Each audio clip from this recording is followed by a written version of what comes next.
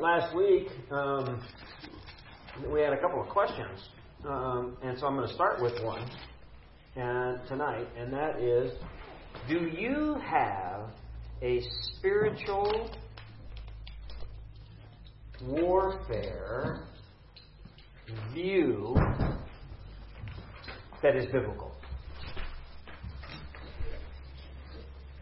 In other words, do you have a biblical worldview of spiritual warfare? I have a biblical view, but not a biblical worldview. Same thing, in the context of my question. So, Scott has a biblical worldview of spiritual warfare. Anyone else? Come on. Can't have just one question here. There's 20 of us in the room. Here, I get one. Be prepared for somebody. We're waiting for the person to sit down. Yeah.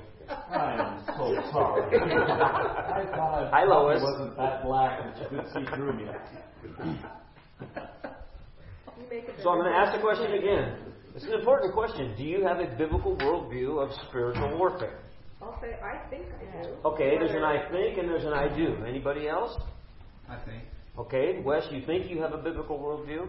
What would it take to determine whether or not you have a biblical worldview or just a worldview or a combination? You have to compare it to Scripture. Okay, is it possible to have, as a believer, is it possible for you to be in this room tonight and have a combined biblical and worldview? Not a biblical worldview, but a combination of the two, based on on where you are tonight, where you sit, what you know. Is that possible? I would say yes. Okay. Would you concur? Yes. Yeah, of course it is. Of course it is. Because we get information from a lot of sources, don't we? And we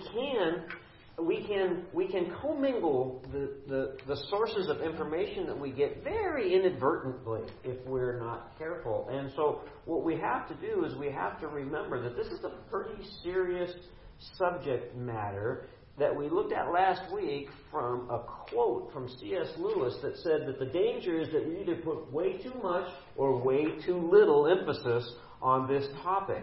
And another question really is that depending on which group you're in, are you in the way too much group or are you in the way too little group? Are you thinking about that? Hi, Mark. There you go. Are you in the way too much group? Okay, show of hands. Who puts way too much emphasis on spiritual battles in your life? It's just your obsession. That's what I thought. The next question, though, think about this. Who of you put way too little? You don't really give it that much thought, frankly. See, and that's good to know. That's good to know because I think that is clearly the majority, and that's what C.S. Lewis said. He said, for most people, it's just we put way too little, and then we wonder why we struggle. And so we're going to be looking at that tonight. We have these 6 basic biblical truths about spiritual warfare that were on the handout last week, not this week, but and they are that there is an invisible world, right? Yeah. And that believers, everybody in this room, you're involved because there is an invisible world in an invisible war. Whether you like it or not. Whether you like it or not. You believe that? That is a biblical truth. So from a biblical worldview, those are the 2 things we're going to look at tonight, by the way. We're going to look at that invisible world. What is it? What does it look like? How does it manifest itself? And we're going to take a look at the invisible war that we're in. There's a war out there. Guys, there's a war out there. And so we also have a third basic biblical truth that we have a very formidable enemy in this war. He is a formidable enemy. And that we have to respect him, but no fear. He is defeated. That's right. He has very limited power. He is very limited. There is no reason to fear the enemy of this spiritual war that we are in. We can do it without fear. And we can do that even though, number 5, that the war is won, but the battles rage on. And we're going to look at what is a battle? What is a spiritual battle versus a spiritual war? How does that manifest in your life? How do you deal with that? It's all around us. And we have to get a biblical worldview on these things in order to effectively understand what Ephesians teaches us about putting on the full armor. Why would we put on the full armor if we don't even know what the war is? We need to know what the war is. We need to understand these things. And last week we took a look at that question because I'm thinking that everybody in the room last week said that they struggle with stuff. Right? That was pretty common. There was nobody that was in a position where they realized that they didn't have any struggles, because we all struggle, don't we? Why? Because we try to do it on our own. Okay, sin, because we try to do it on our own. Because the enemy's after us. Because the enemy is after us. It's a fascinating thing because from a biblical worldview, we have to, and we looked at this last week, and we're going to look at it again. It's the first one on your handout. We have to look at John 10:10. So turn to John 10:10. Because really what we have to understand is that we're in a war, and there will be battles, and we are going to struggle. But we have to ask ourselves some hard questions about this struggle that we're in. And in John 10:10, we're given two very compelling and contrasting biblical truths about the spiritual warfare that we're in. Would anybody like to read John 10:10? The thief comes only to steal and kill and destroy. I have come that they may have life and have it to the full. I love that. Have it to the full. In the New King James it says, and have it more abundantly. But it's that word that is there too. That word is that, yes. But so Jesus came, so we see why the enemy came. We see the enemy's job here, don't we? We see his modus operandi. Why did the enemy come? That's hard to say fast, isn't it, Ernie? Steal, kill, and they shouldn't have put those two words together. That's hard to say. To steal, kill, and destroy. Do you see the word picture here about the enemy that we are fighting in this battle? Who wants to do what to you and me? Destroy. That's a powerful word. He wants to destroy. But yet in the exact same verse, we see that this is Jesus speaking here. What did Jesus say was one of the reasons that he came? He came so we may have life. Yeah, there's a number of reasons that Jesus say that he came. To seek and save the lost. We know that one, don't we? Praise God for that. Amen? To seek and to save the lost. Each of us was in that condition. Lost, weren't we? And so he came to seek and save us. So it's a salvation issue. You see, that's where the victory comes. Because we can fight the war. We can fight each one of the battles from a position of victory. Okay? That's why there's no fear. But that doesn't mean that you're not going to have trouble, because Jesus also said in this life you're going to have trouble. So we're trying to reconcile these things to understand, why is the stuff of life making me crazy? Why does that happen? What's going on? And so we see that Jesus wants us to live this life of abundance. That's awesome. So why wouldn't we just want to live a life in abundance? But what does he mean by that? Abundance? For some of us, I think the question is, an abundance of what? The full life. An abundance of a full life. What the heck does that mean? 100% of everything. He gives us 100% of everything we need for life and godliness. Okay, that's good. But for some people, the question really is an abundance of what? Is it? Of what? Well, I think that, if you look at the way it's worded, at least in this, it says, I have come that they may have life. So it's not a life or the life or your life, or it is life. And I think in Scripture that means Jesus. Okay. He is the life. Okay. I am. What do you say? The way, the truth, and the life. Okay, it all He ties- is the life. He is the life. What we're getting in abundance is Him. We're getting an abundance of Jesus. You see, there is a spiritual connotation to all of this because we have a fullness, an abundance of Jesus. Now, you know, the health and wealth people would say that this would tell you that, boy, you're going to have a Rolls Royce in the garage Riches untold. and a Trump-like. $1 million house. Yes, okay. It couldn't be further from the truth. That couldn't be further from the truth. Jesus came so that we would have Him to the fullest. Amen. Him to the fullest. I have a question. Where it says that the thief comes only to steal, kill, and destroy. Well, kill and destroy is basically the same thing. Is it different in the Greek? Well, that's a good question. I did not. Something else?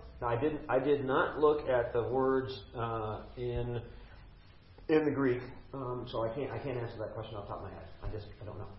I don't know. Might mean to tear down a building.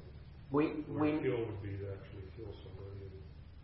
remember all of this denotes the spirit. There is a spiritual war that is going on here, okay? Because there is the flesh and there is the spirit. Amen. And we're going to see this as we begin to start to peel the layers back of this spiritual warfare, the battles that we're all in, the stuff that happened maybe in your life today. Something might have happened that you might have just kind of blown off and thinking that it was, just coincidence or whatever. And we have to really have an understanding of what this spiritual war is and what the battles look like if we're going to be able to have life abundantly. Right? So we looked last week quickly at that word struggle, and we found out that it really means in the Greek hand-to-hand combat. It's the same root word that we get the word wrestling from, so I like that word picture. So when you say you're struggling, it means you're wrestling with something. It means that there's hand-to-hand combat that's going on. And so the people in the first century when this was written would have understood, we could paraphrase it by saying that I'm really in hand-to-hand combat with something that is pinning me down and I can't get up.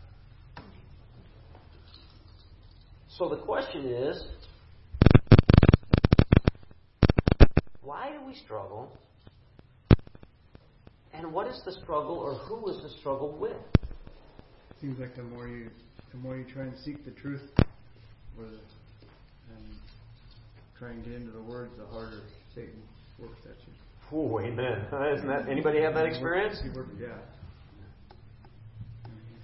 That's when he comes. And why is that, do you suppose? He doesn't. He wants to defeat you. He wants to try and stumble, make you stumble. But if you're focused on the word, it won't happen. Yeah, because he wants to steal that life away from you. Yeah, steal An it. abundant life in Christ. He wants to steal it. Steal your eternal happiness. Yeah. Absolutely. The joy, everything that Christ has given us for life and godliness, we've been given all of that. You see, he wants to steal it. He wants to destroy you. Okay? And when you're active in the Word, when you are active in serving, when you are active in any capacity whatsoever, watch out, because that's when the devil is really unhappy tonight with all of y'all, because we're here. He could care less about the ones that are out smoking dope tonight. He doesn't care. He's already got those guys. That's right. Yeah. They're right where he wants them. So the question is still, so why do we struggle, and who is the struggle with? Turn to Ephesians again, because we have to start with this Ephesians. Every week we have to start with Ephesians chapter 6.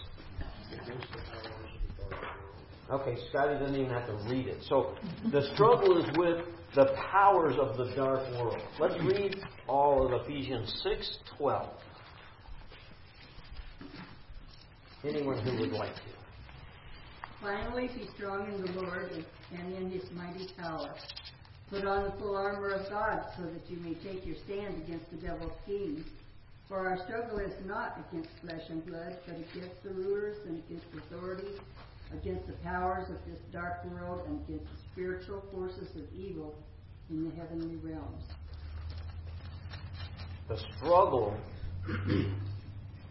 then, is against whom?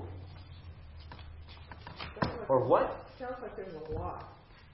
A lot that it's against, or Well, it sounds a lot of like- struggles? No, it sounds like it says against authorities, powers, spiritual forces of evil, rulers. I mean, it sounds like there's a hierarchy, and it sounds like there's a lot there to struggle with. Yes, isn't that amazing? Because what we see in this one verse is we see what the struggle is against, and there is a hierarchy of some kind. But this is the only place in Scripture that we're told that there is potentially some kind of a hierarchy, because we're not told in any detail anywhere else. But it is certainly alluded to here, isn't it? So it's alluded to, like we know that God is a God of order. We know that. We're told that very specifically in Scripture. Here, we're seeing that the evil things, the things that are evil, even in the heavenly realms, and because the heavens, remember now, we have to, if we're really going to study that, we have to go through these heavens, because biblically speaking, we know that part of it is right here around us, right?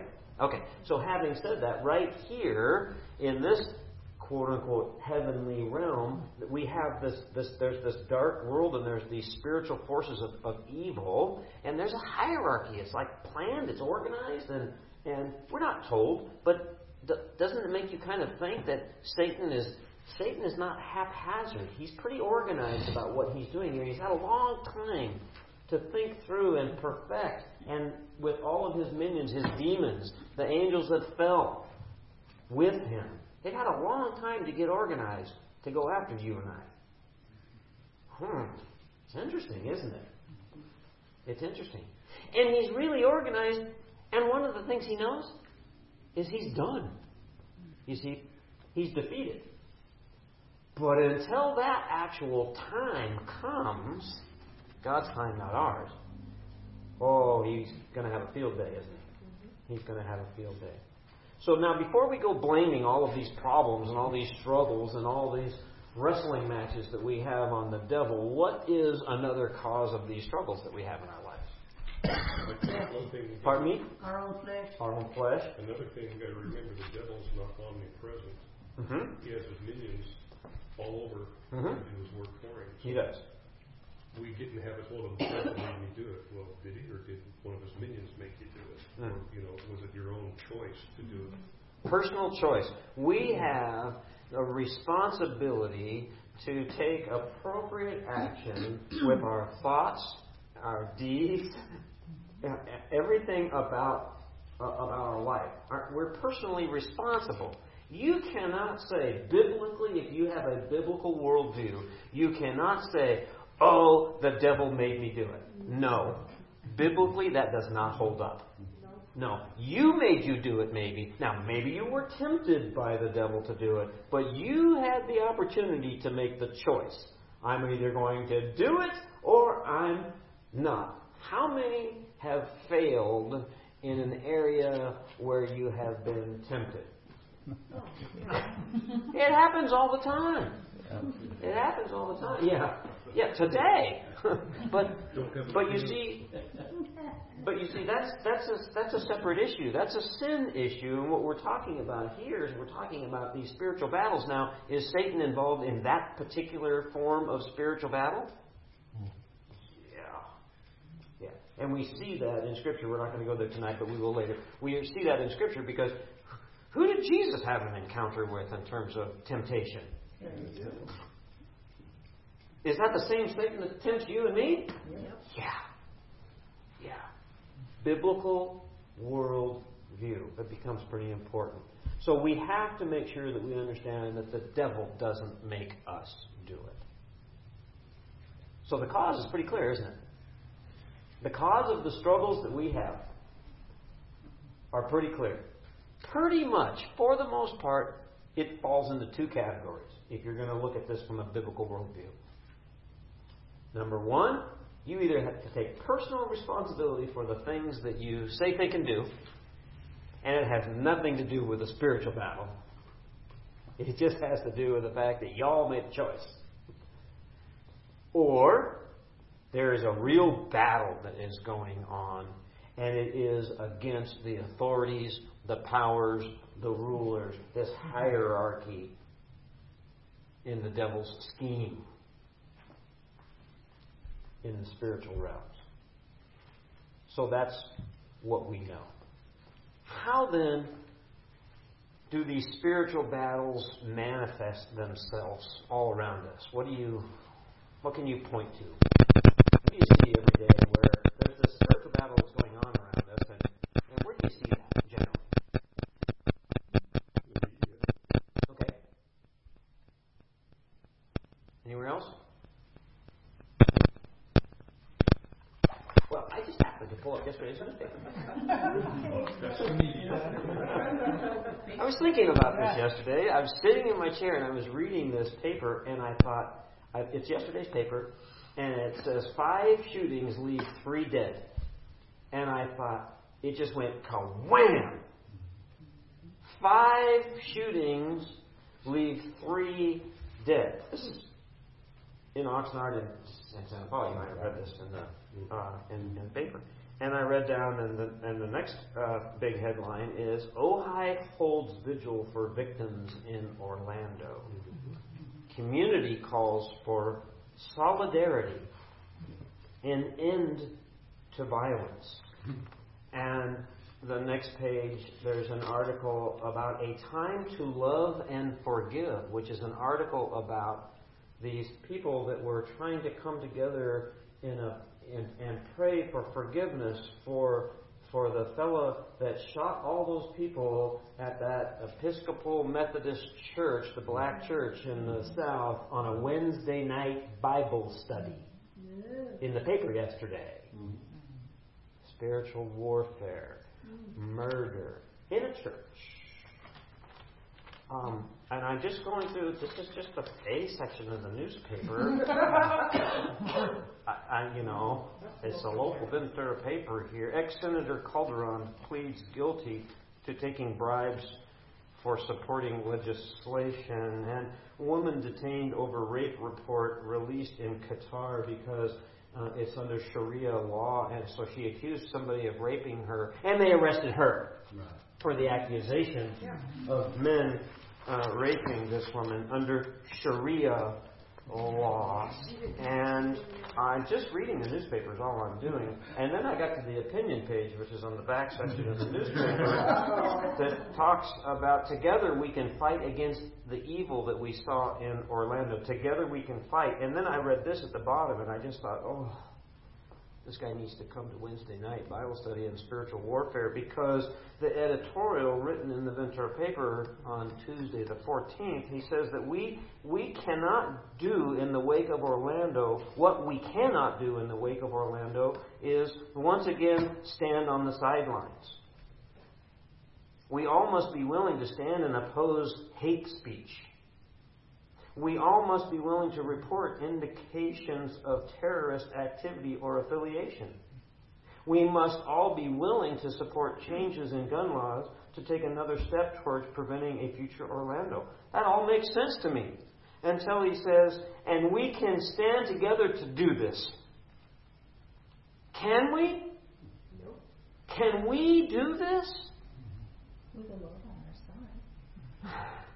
He's not talking about But he- Lord on his side. So here's the problem. We're in spiritual warfare, and the newspaper is filled with the manifestations of what's going on in the spiritual realms, because it's all rooted in this evil that the Scripture says is the cause of all of this. And we have people in the secular realms that are saying that if we just come together, and if we just come together and if we do the right thing, which is all good to do the right thing. There's nothing that the editorial said that isn't a good thing, except when he said that if we just do this, we can fix it. We can fix it. And doesn't that just break your heart when you realize that, no, it's not fixable? Just go to the wrong source. We cannot come together in our power and fix any of that. You cannot fight the spiritual battles in your life on your own. It's not possible if you have a biblical worldview. Where do you generally start when something is making you crazy, or is an obstacle, or is a problem that you're trying to work through. What's your initial reaction when something comes up? Well, there they go again. Oh, there they go again. I can take care of this. Reactionary. I can deal with I I can can deal with this, Mark drives me nuts. I'm just not going to talk to him. This week, he's out of my life this week. So in our strength, what we do is we got this problem that comes up. It's usually a relational thing, isn't it? Like 98% of all problems in life are relationally caused, aren't they? It's mostly it's me. But I almost made a mistake. There, didn't I? But that's where it comes from. So when we turn to Ephesians 6 and we let these 3 verses that Joanne read guide our thinking in the area of spiritual warfare, you see, because we have to be strong in whose mighty power? Yeah, it's not our mighty power. Let that guide your thinking. Stop trying to fix these issues by yourself. Because that's where you start. If I did a survey, I'll bet you 80% of the garbage that's going on in your life that's causing you difficulty and aggravation, you didn't even pray about it probably. You just went and you said, I'm going to take care of AT&T. Right? Okay. It happens, doesn't it? All right. So you can throw AT&T, Time Warner, okay, any of the people that you have to call India to get your problem solved, or the problem that you have with me because I said something that hurt your feelings. Oh, no, I'm just using that as an example. I hope I didn't. It's a hypothetical example. But it could be real. It could be real. Okay? So spiritual warfare cannot be fought in your strength. It's impossible. It's impossible. And if you are wrestling with something and you are struggling with something, ask yourself the question immediately. What is the source and where am I starting from to deal with it? Because where should you start? First and foremost.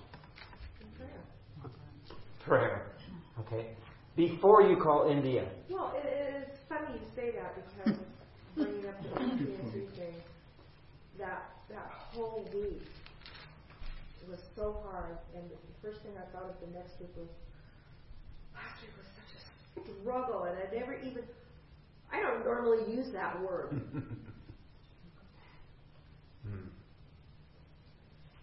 And so there it is. Give the devil an inch and he'll take a mile. Where do you think some of these things came from? Basic biblical truth number 1. There is an invisible world. Do you believe that? Everybody?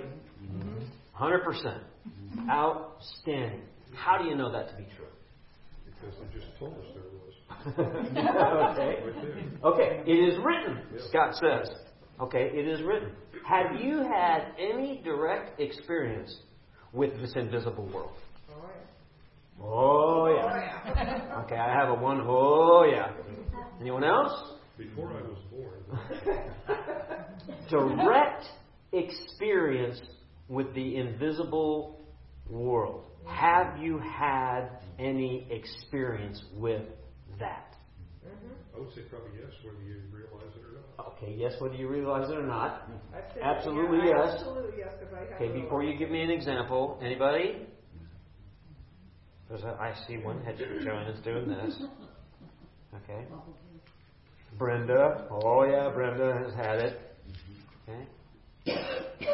Almost every day. Almost every day. Okay. Perfect. Because I would submit to you that biblically, from a biblical worldview, we're going to look at scriptures tonight, and I have a whole bunch of them on your list there tonight, that every single person in this room is dealing with the invisible world every day. Yeah. They don't But it's invisible. But they don't go away. But it's invisible. Another dimension. So it's another dimension. So how do you know? Says so. You can't see Because it is written. Okay. You see, because I'm glad you all believe that. Because if you didn't believe that there was an invisible world, then you would be denying the authority of Scripture. Which I know that you don't. If we didn't believe in the invisible world, we wouldn't be here tonight. If you didn't believe in the invisible world, we probably wouldn't be here tonight. That's right. So how does the invisible world then manifest itself, not this way, in your life? Think about today or this week. How has the invisible world impacted you recently?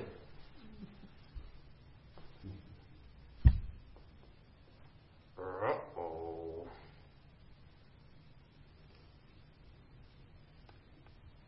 Well, I'm going to tell you how it has, since you're not very forthcoming.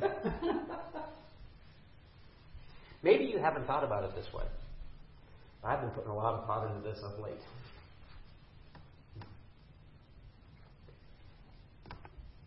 How about your entertainment? How about one? Entertainment. Anyone? I'm gonna. What? Your entertainment. What's watching? What are you doing with your free time? I'm going to give you one example where it's going to prompt some. It's going to prompt some thinking, because this group is the average age is still quite young.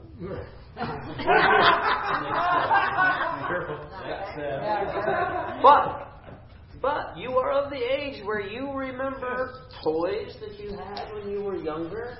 And when I mention this one, you'll get it right away, because I had one and I played with it, and it was called a Ouija board.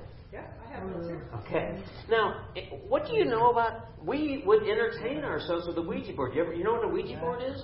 It's a little board, and it's got these letters and all this stuff, and it has this little thingamabob. What do they call that thing? Thingamabob. The little thingamabob, and you put your hands on it, and you ask these questions, and it scoots around the room, and it's great fun. No, you should never use A what? She's called it a shuttle. A shuttle? I thought I took that to LAX, but I'll call it a shuttle if that's what you want to call it. Okay, so you have this shuttle, whatever it is, and you put your hands on the Ouija board, and it's a toy, right? No, you should never use one. Oh, no, you should never use one. No, this comes from someone who did. Okay, it's interesting because I just did a little research because I like doing this kind of stuff, and I happen to have a computer. I don't have a Ouija board. Have you ever read the rules of how a Ouija board works? I don't remember this from when I was a kid. I was young. Never used it. Sorry. Yeah. So the Ouija board rule, there are specific rules. Make sure you push it for the answer you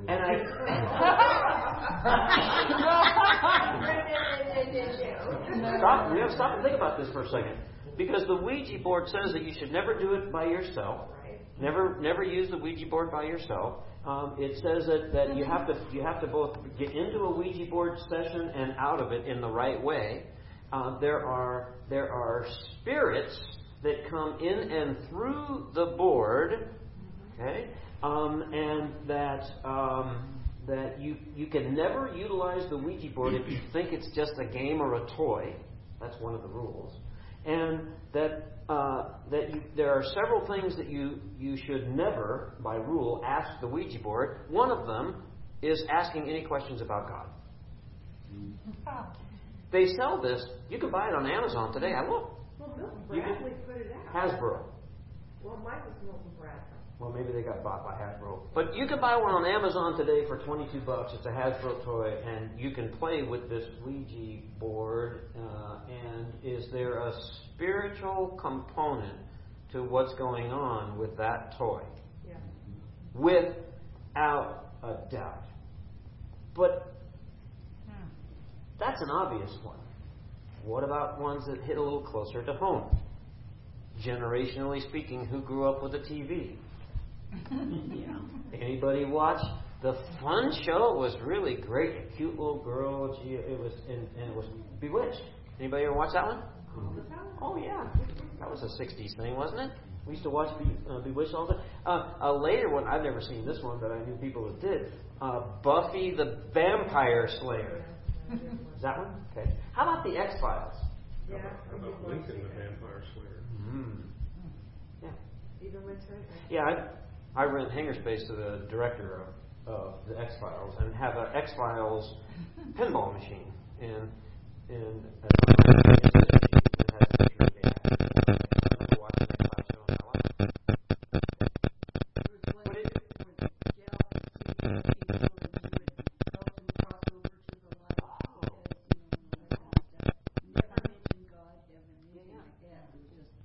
they were finished, they had solved some problem with the dead person, and then you go toward the light.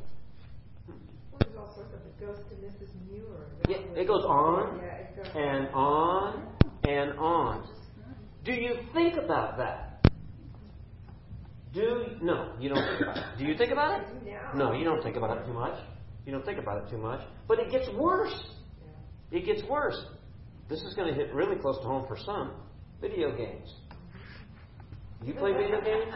Do your kids play video games? Do your grandkids play video games? Do your great-grandkids play video games? Did you know that a significant number of video games played have a real dark side? And there's an underworld, and there are demons, and there's all this stuff that's going on in these video games, and but it's all fantasy, isn't it?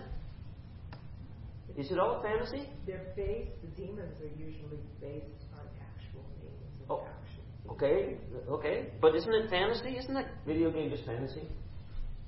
And the X-Files and the Vampire Slayer and Bewitched and isn't all that stuff just fantasy?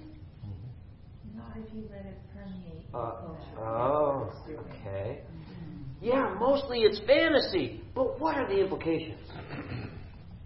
In the context of a biblical worldview of spiritual warfare, what are the implications that we don't think about because we've become so numb to it? What are the spiritual implications as you allow that into your life? Getting sucked into whatever it is that the game or the TV show or whatever is promoting. Okay, perfect. And what then, getting sucked in, what then is the source? What is the source for all of these things that we just agreed is mostly fantasy? The dark underworld. That's not the source. That's what we see there. But what's the source of all of this? Excuse me? Satan. Satan. I was going to say Hollywood. Because it's kind of the same thing. It's the same thing. The authorities, the powers, the spiritual forces of evil. You see, if you're going to have a biblical worldview, and if you are going to address the struggles that you have in your individual life, and you are going to just blow off as casual and cavalier something as simple. This is one small area. Simple as these kinds of activities in your life. Watch out. Because it seems pretty innocent, doesn't it? Until you get to that place where you watch TV and then you see the television show that's on right now. You can watch it. I don't know when it's on, so I don't watch it. But I know somebody who does, and it's called The Long Island Medium. Have you seen that one? This is a lady that lives on Long Island, and she's a medium. And so the whole premise of the show, her name is Teresa Caputo, and her whole premise is that she can speak for you to people that you know that are dead. And she can speak to them. You can sit in her office or her kitchen or wherever you want to sit with her, and she calls these dead people up, and without you being able to hear them or see them or anything else, she's having a conversation with them silently and telling you what they're saying. Can this be true? No, actually, I think you can. Can it be true? Nope. Yeah. Can it be true? Yes, it can. No, yes, yes, Yes, it can, because the witch of Endor, yes. she was a charlatan, but when God allowed it to happen. If you are going to have a biblical worldview, the answer to that, biblically, we will see tonight, is emphatically yes. It can happen. Does it happen every time? No. Are these programs I'm talking about fantasy mostly? Yes. Are the implications way more serious than anybody in this room has ever given much consideration to? Yes. And you wonder why you say, I'm really struggling. Huh? Really something to think about, isn't it? How much do we let the evil one into our life without even knowing it? And then complain about the struggles we're having that are rooted in evil, and the evil one is working on us, and we're the ones that have let him in. How much? Now, I'm not going to go to the Palm Reader down here on O Avenue by the new wine place because I think it's all craziness. And I'm not going to play the Ouija board. Personally, I'm not going to do that. And I'm not much of a movie guy, and I don't watch these kinds of programs on TV. And frankly, it's not because I think they're so horrible fantasy-wise. I just don't like that kind of. I can't sit still for 30 minutes and watch one of those programs. They don't interest me. But if you did, what are the implications? See, we got to think about that from the biblical worldview. Lois has a question. Oh, I'm sorry. Well, I was thinking about this Harry Potter. Same thing. Well, yeah, it's how you deal with this, because my kids are coming, and they want to go to Los Angeles, the Universal Studios, where this big Harry Potter thing is. Mm-hmm. And they don't see anything wrong with it. Of course not. Yeah, so I'm struggling with what am I going to do when they come and they want to go? Am I going to stay home? What did you say you were doing with it? You were. Well, no. What was the word? What was the word you used? Struggling. I'm struggling with it. It's a struggle, isn't it? Well, isn't yeah, it? because I want to be with them, and they want to go there, and they don't see anything innocent, and I really have. I've never read Harry Potter, and I don't really know. It's just what I've heard about other people. Some Christians saying it's not a good thing, and so we have to have a biblical worldview. And I love the C.S. Lewis quote that we start with all the time, because it says some people put way too much emphasis on it over here, and then you're really burdened by it because you put way too much.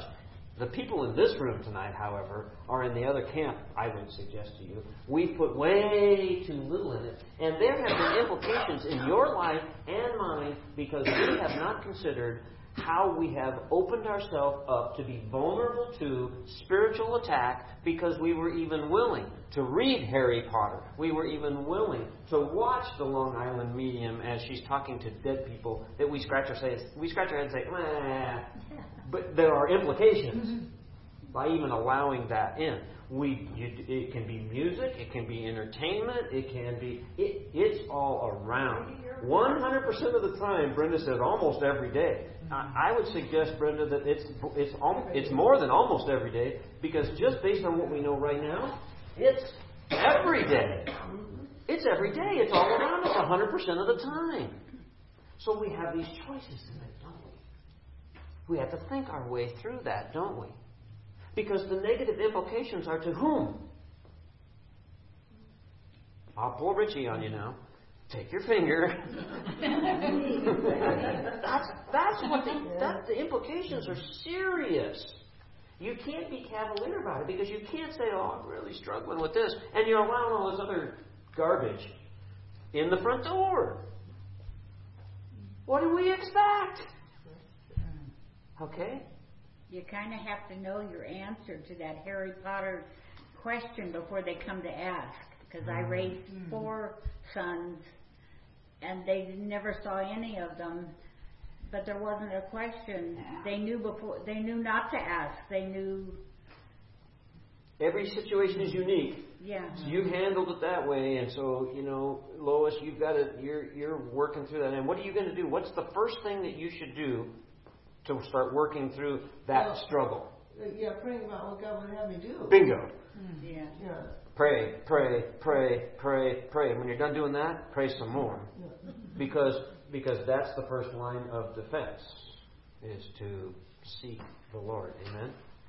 You see, this fantasy thing is way more than just fantasy. Because I believe that the invisible world that is talked about in Ephesians 6:12 are represented in these things. Because that's the root. But they weren't afraid to ask. All of their friends were also Christians, and so that's just the way that they were kind of brought up. Yeah, yeah. But some people don't know. There are other people that aren't believers, and the people that aren't believers would have no problem. They have no issue with that. A Ouija board or a Harry Potter book or movie or any of these other kinds of things is of no consequence. Who is the consequence to? You. And who is it that is prompting you to have this struggle? The reason that you're having the struggle is because you know the difference. It's kind of like sin. I mean, you're a sinner, I but don't know if it's so much a struggle because I really don't want to go. I don't want to see it. I like to be with them, and I'm just. But I'll see what the Lord will have me do when. Send them on their way. Yeah, send them on their way. Yeah. These are the interesting dilemmas that we have the opportunity to address in our lives, isn't it? Staying home would give me an opportunity to tell them why I don't want to go. And they never asked my opinion, so. Salt. So when they are going, I'll just have to give them why I don't want to do it.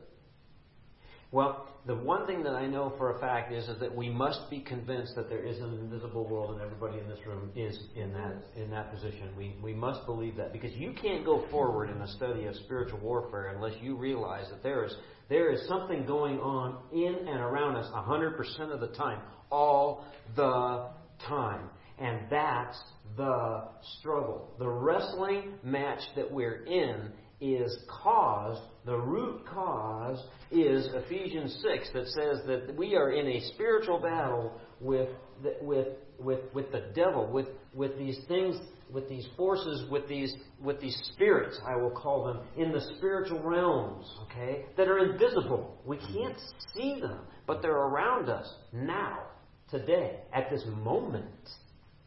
I think the main selling point for all of these videos and all that stuff is that you've got the power within you to defeat the enemy. You don't need anybody else or anything else. So therefore, you're pushing away, of course, God. Yeah. But I mean, you can do it. You've got the power. It empowers you. Amen. So everything you need. Every time you win a level or whatever, you've got more power. And we've been given all the power that we need, because what does Ephesians 6 say? Back to what Ephesians 6:10 says. Finally, be strong in the Lord, and whose mighty power? His mighty power. Put on the full armor of God so that you can take your stand against the devil's schemes. All of this stuff has to do with the devil's schemes. He is scheming against you and I as we sit here in this moment. 100% of the time that you are at church, the devil is scheming about what to do to you and to me, because he's displeased. And yet we can stand firm in God's power. There's nothing to be afraid of, because he can't enter unless we let him. So leave here tonight and go home and turn on the X-Files and get your Ouija board out and read Harry Potter. See what happens. I wouldn't do that. I wouldn't tempt it like that. But you get the point, don't you? Yeah. You get the point. So I think that we have to take a look at this from a biblical worldview, right? Is that seared into our heads? Okay. We must look at this from a biblical worldview. And by the way, by way of commentary, if you're going to take a look at this from a biblical worldview, where do you start in the Bible for really being able to understand things from a biblical worldview? Where do we start? In the beginning. In the beginning. Genesis. Okay? You see, we all get caught up in the things that we think that we can relate more to the New Testament, this new covenant in Christ, right? Except the problem is that that's only half of the Bible. And so if we're not completely familiar with, over time, it takes a lot of time, we've got to understand the Old Testament and even to get a handle on why Jesus even came, right? And so it's inclusive. We've got to start in Genesis. So we're going to, having said that as a commentary, what we have to do is don't just read the New Testament all the time. I have a friend, Dr. Rhodes, who is, talk about a guy whose pendulum is swung. I mean, he's fanatical about this. And this guy, he teaches Bible studies at his house on Sunday nights in Kapsawar, Kenya. And the guy, he prepares. And then he comes to this Bible study, and it's about an hour and a half long. And he's an unbelievable teacher. And he's a surgeon. That's what he does for, he's a missionary surgeon. But he sits down, and this man is gifted, and he is anointed. He sits down for an hour and a half and does a Bible study with 8 or 10 people in his living room in Kenya, and he never opens his Bible, and he never looks at a note, and he will quote Scripture for an hour and a half. He never has a note. I don't know how to do that. I type all of my notes. I start a couple days before Wednesday. I start getting it all organized. I have to. I just do that. And it's amazing. And he always teaches out of the Old Testament. He's not afraid of the New Testament, but his preference is to start with the Old because he says so many other people are teaching the New Testament. He says, I need to make sure that you all are understanding Old Testament theology because it makes the New Testament come alive. It'll make it come alive. It's like, I think wouldn't you say that about even going to Israel? Yeah, absolutely. I'm anxious to have that experience hopefully next year. Hopefully next year we can go as a group because I would love my Bible to become more alive than it already is. And I think being there makes that happen. That's what I've been told. Yep. That's what I've been told. So we got to start in the Old Testament, and we have to take a look at this invisible world, and we have to understand that everybody in this room is solid that there is an invisible world. But how has it manifested itself biblically, scripturally? Obviously, in more than one place, right? Let's take a look at 2 Kings chapter 6. You'll find 2 Kings. It's really easy to find. It's right after 1 Kings.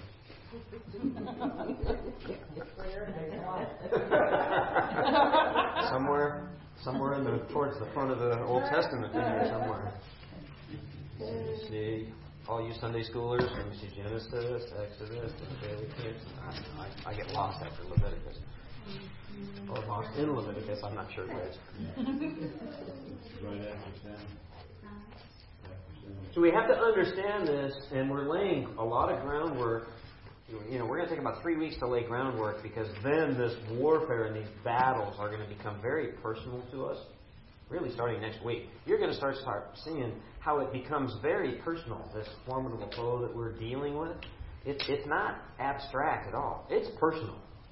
So we have to take a look at this invisible world and understand it. And we have our first great picture in 2 Kings chapter 6, starting in verse 8. And I'll just read it if you don't mind. Starting in verse 8, 2 Kings chapter 6. Now the king of Aram was at war with Israel. After conferring with his officers, he said, I will set up my camp in such and such a place. The man of God sent word to the king of Israel, beware of passing by that place, because the Arameans are going down there. So the king of Israel checked on the place indicated by the man of God. Time and again, Elisha warned the king so that he was on his guard in such places. Keep following here. This enraged the king of Aram. He summoned his officers and demanded of them, tell me which of us is on the side of the king of Israel. None of us, my lord the king, said one of his officers. But Elisha the prophet, who is in Israel, tells the king of Israel the very words you speak in your bedroom. Huh? Verse 13. Go find out where he is, the king ordered, so I can send men and capture him. The report came back, he's in Dothan. Then he sent horses and chariots and a strong force there. They went by night and surrounded the city. So what's going on here? We have this king. Is he a good guy or not? No. He's not a good guy. Okay. I think he's one of the evils that Ephesians 6 is talking about. He's evil. And so what does he want to do? Destroy Israel. But before that, what specifically he wanted to do, because you read farther along, in these verses here, what is his intent here? To destroy the prophet. To destroy the prophet. He wants to kill Elisha. Why? Because it was king to shut up. Yeah, this is like king's enemy number one. Elisha's figuring out what he's saying and what he's doing and where he's going, and then he's and this dude's got to go. So this evil king is going to make him go. And how does he do it? He sends a small army. We don't know how many, and they go stealth. You see, they go by night. Don't you love that? We have bombers that are stealth. This guy only had moonlight. Okay? So they have horses and chariots and nighttime, and they go to Dothan where Elisha is. Here comes the interesting part about the spiritual realms.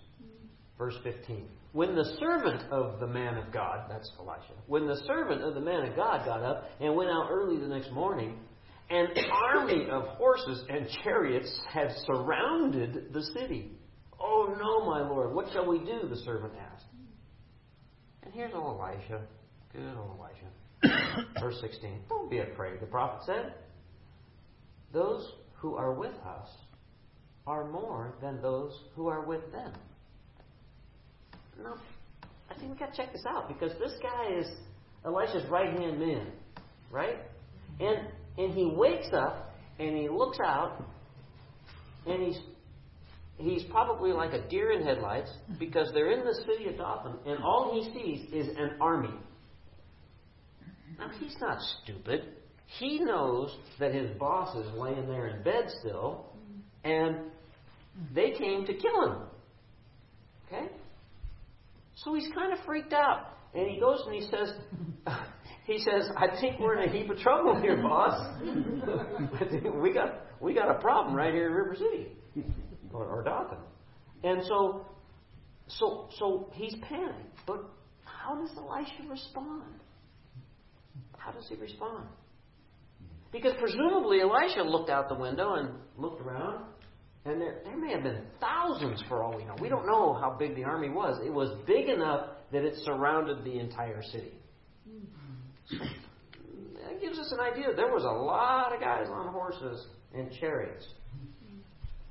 But he says something really strange. He already knows he has God's army. But what did he tell his servant, his right-hand man? Don't be afraid. Yeah, don't be afraid. Those are with us that are more than them. He just asked for God to open his eyes so he could actually. So we see that he must have been thinking that when Elijah said that we got more with us than they got with them, remember, they were in Dothan. They didn't have an army. It was the two of them.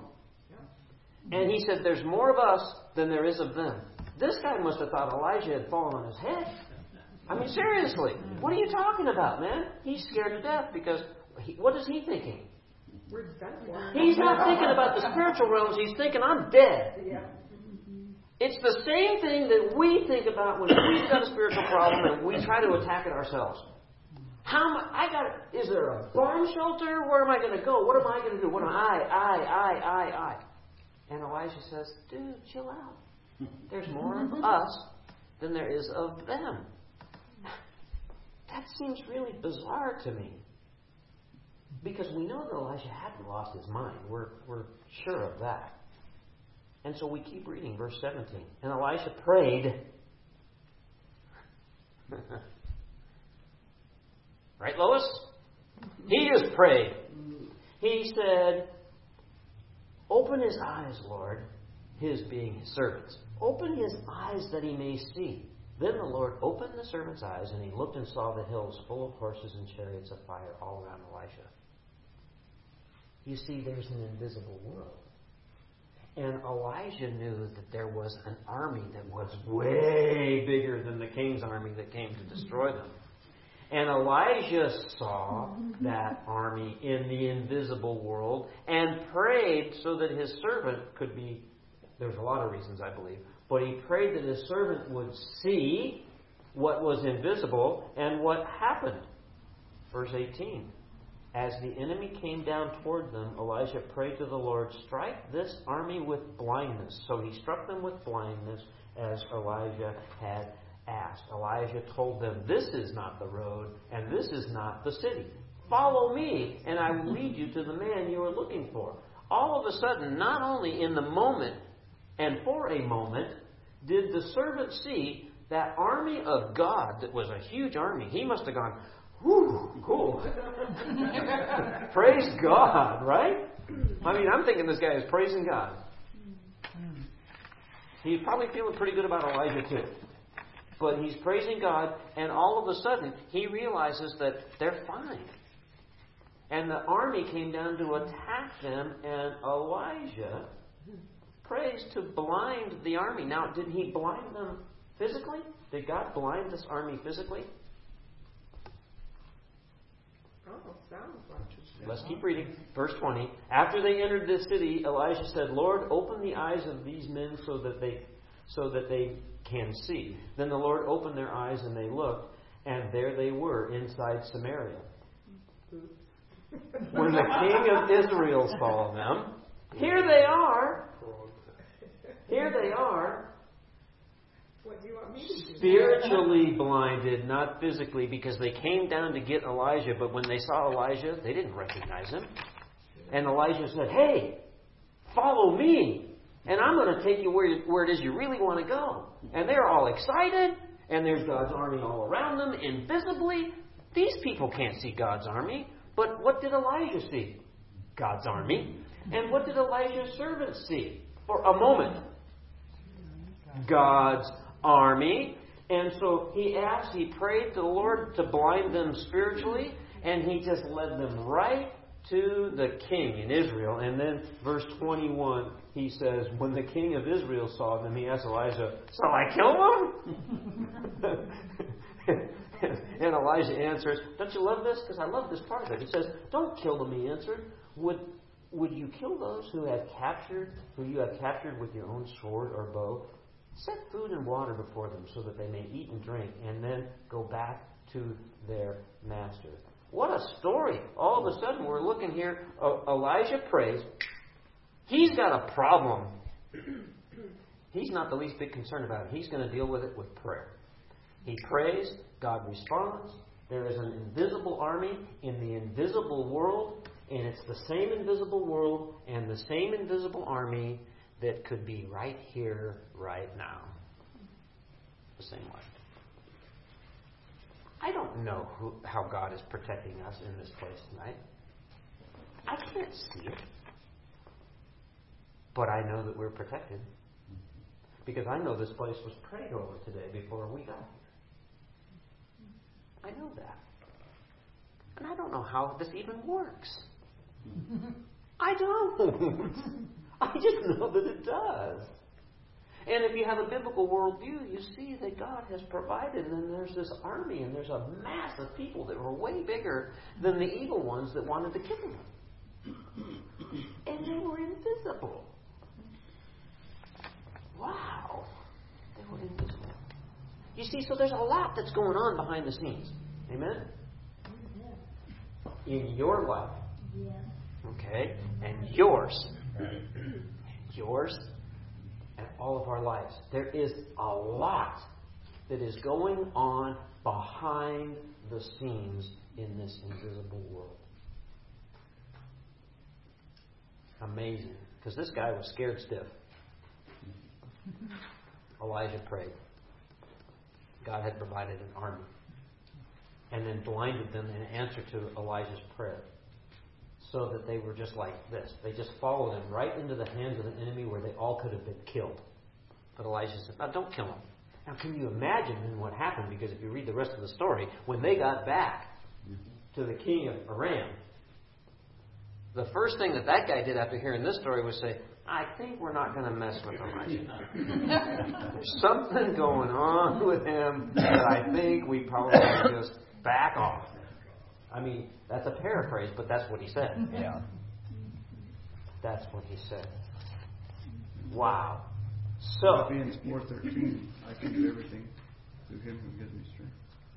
So that's probably.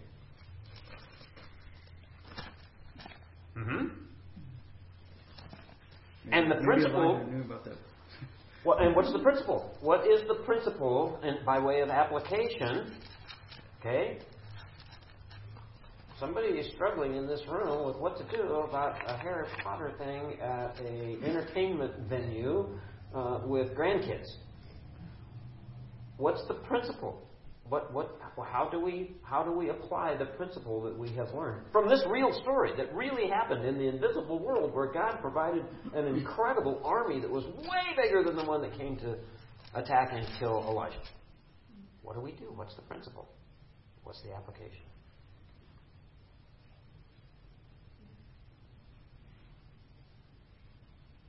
Oh, the silence is deafening. You pray. Pray. Pray. Ask the God to intercede. Intercessory prayer. What do we do tonight for Lois? Pray for her. Pray. Call on God's army. Yes. What do you do when you are struggling? Pray.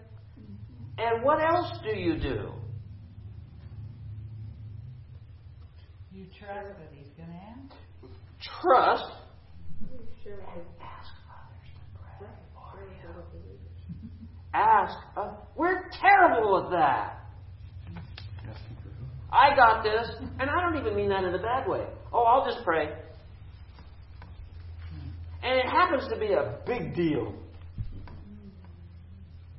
It blows me away that churches can have prayer groups, or you can call them, whatever you want to call them, however they're titled. And there are people that are just, have you ever met these people that are prayer warriors? I know this one lady that all she does, I know a guy too, and what they just pray. They're like machines, these people. They just pray. They love to pray. They've been gifted in that area, and they do this a lot. They wait for people to ask them to pray for them. When the principle here is, this guy was about to get killed, and the first thing he did was pray. And then the first thing that God did was answer his prayer. And then the next thing he did was he delivered them. And the next thing he did after that was he allowed him to deliver the army that was going to kill him right to the king of Israel, who could have killed them. There's a lot of killing that could have been going on there, and all of it was prevented in the invisible spiritual world because Elisha prayed. He prayed. So, biblical truth number one is that there's an invisible world. Now you really believe that, don't you? Okay, so now I want to tell you a story. I have to tell you the story because I don't have permission from somebody that is normally here to tell you the story, but she's told it publicly actually many times. And so I'm going to do the best I can at retelling the story because it blew me away the first time I heard it, and that was Doris.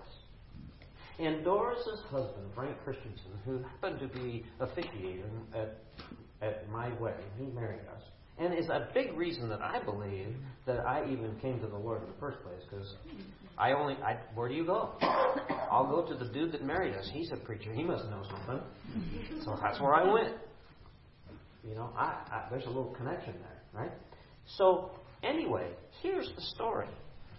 This is close to home. Because how do you feel about this story that Elijah is... this is a real story that God's Word is telling us about that happened 4,000 years ago out in the desert somewhere in Dothan. And God provided this invisible army, and we're talking about this invisible world. It seems far removed, doesn't it? Frank Christensen was at an event with another pastor, and it was a spiritual, not a retreat, but kind of like a seminar kind of a thing. And I may get some of the details messed up here, but that's okay. You'll get the idea. I know the gist of the story, and it is this. And it was at night, and they had to walk back to their hotel room, and it was in a kind of a not good neighborhood, if you know what I mean.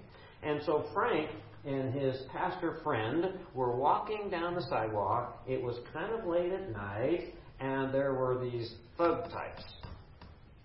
And they looked at each other and said, "Ruh-oh," because they knew that they were in trouble, because these guys were bad news, and they had bad news written all over them. And they started to approach Frank and this other pastor whose name I can't recall. And they got closer to them, and Frank and the pastor stopped and prayed. And these men, there were 4 or 5 of them, left. And they just looked at one another, and they continued to walk back to their hotel. Sometime later, I don't know if it was the next day or not, one of those thugs ran across Frank, and Frank recognized him. And Frank immediately had a question. Pastor Frank said, "What happened? You were one of those men on the sidewalk." And he said, "Yeah." He said, "Well, what happened? Why did you guys leave?" We weren't about to mess with you. There were 20 guys with clubs and guns, and I mean, we couldn't take on that group. Frank Christensen, Doris' husband, prayed in the moment that he was in trouble, and God surrounded them with His army. With His, I'm telling you, I've told that story 2 or 3 times. I've heard Doris tell it a couple of times. It still gives me goosebumps to realize that there is an invisible war, and we are in a spiritual battle, and there are 2 examples with one man that I've hugged.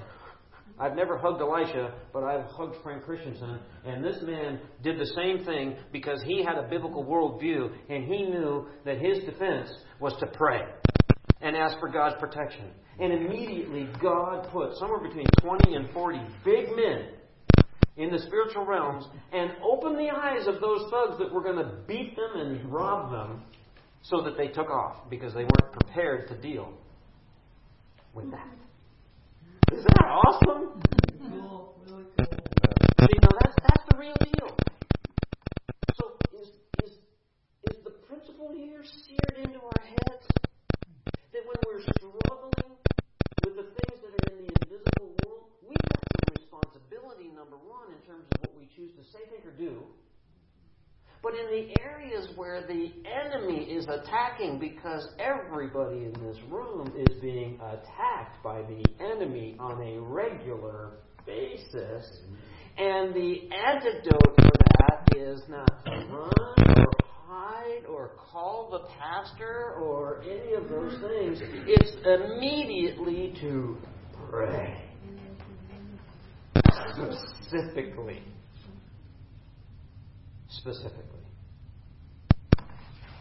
So do we trust God? Because that's Frank's story. He could have died that night.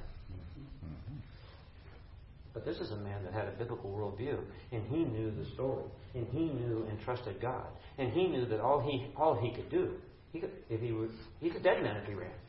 He could pray.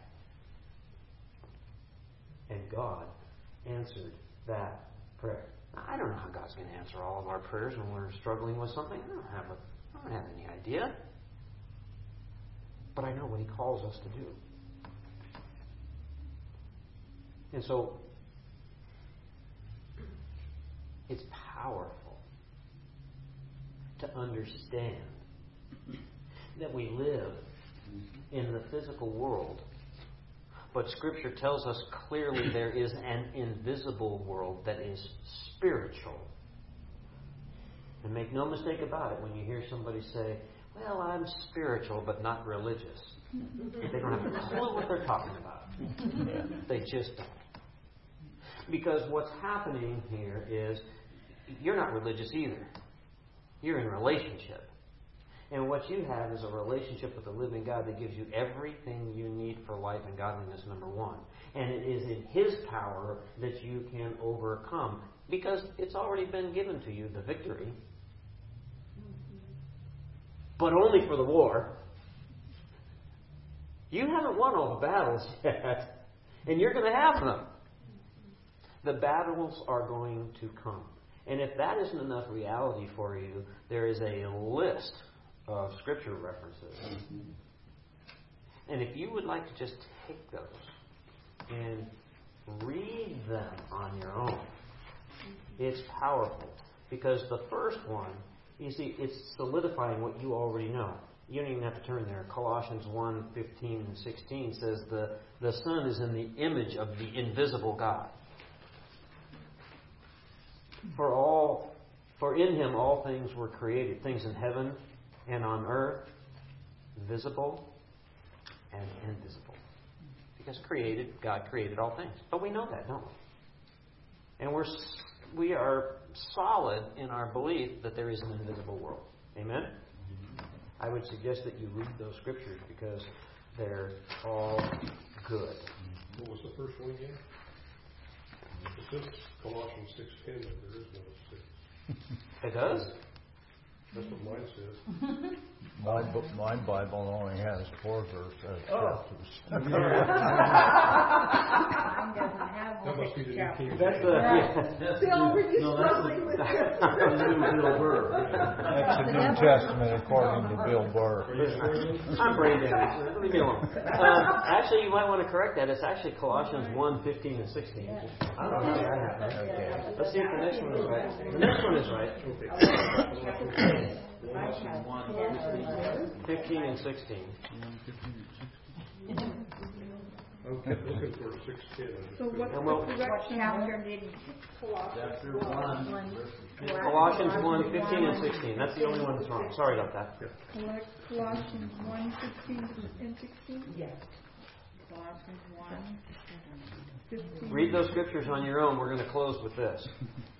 It's also important to understand that after you read those scriptures, you are going to be more convinced, if you're not already the most convinced that you could be, that in the spiritual realms, Satan and his demons are the ones that are behind unbelief, deception, fear, false religion, deliberate false teaching, persecution of Christians, godly people.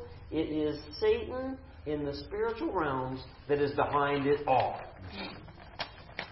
So when you understand that we live in an invisible world, and that your first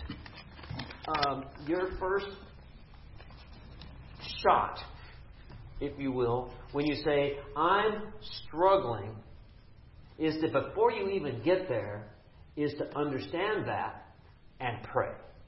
Understand that and pray.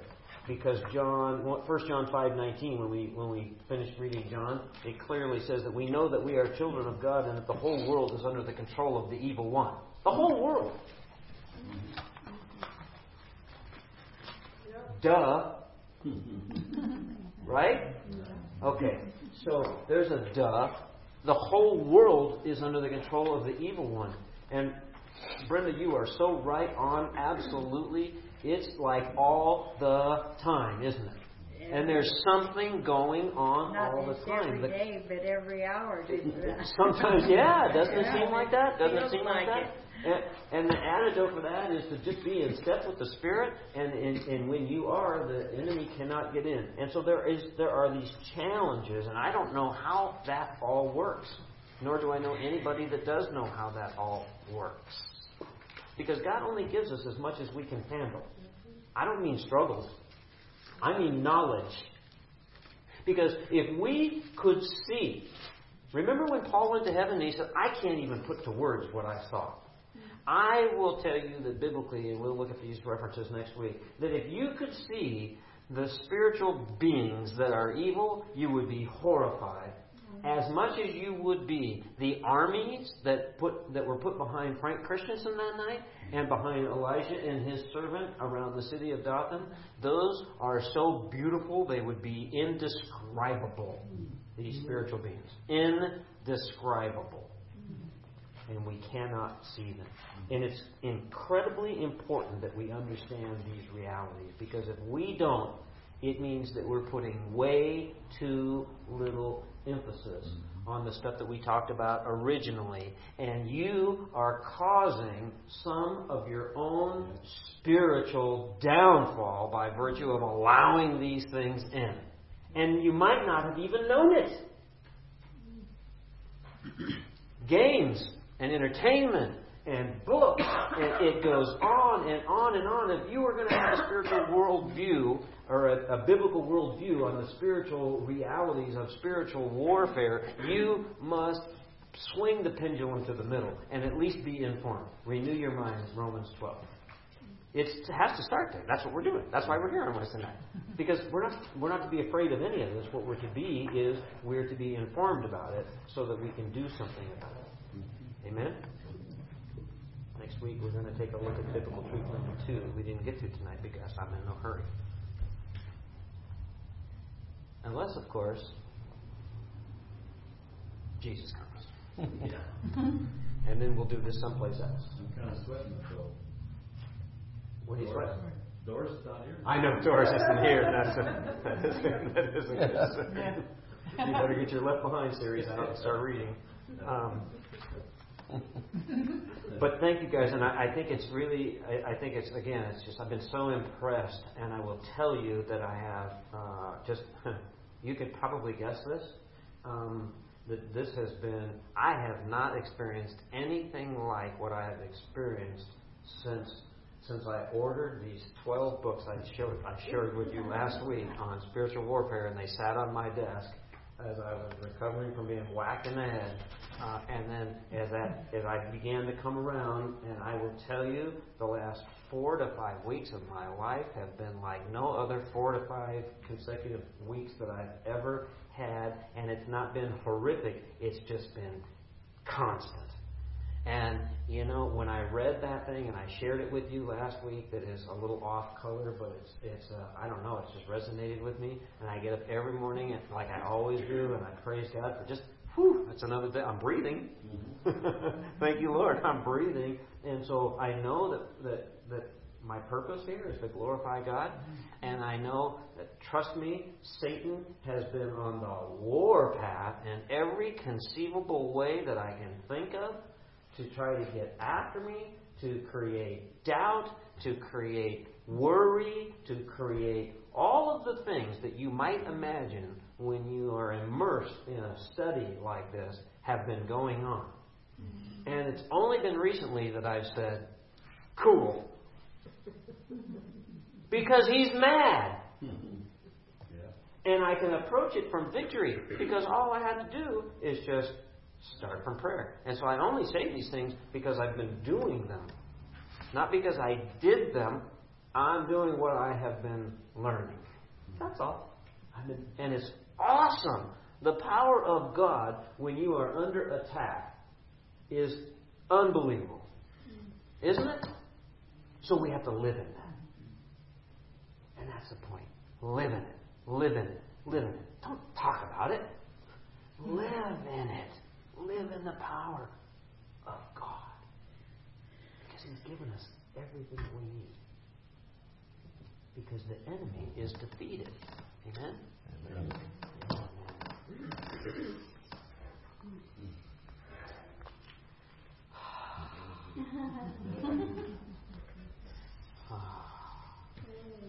I want you to know we pray for you every morning, because we said Satan's going to attack you. Well, thank you. And I don't know if you've had this experience, but when I was healing, and I knew there was a lot of people praying, I've never had that experience before, and there's something about, I can't explain it. I don't know if you have ever had the experience when you know that there's a group of people.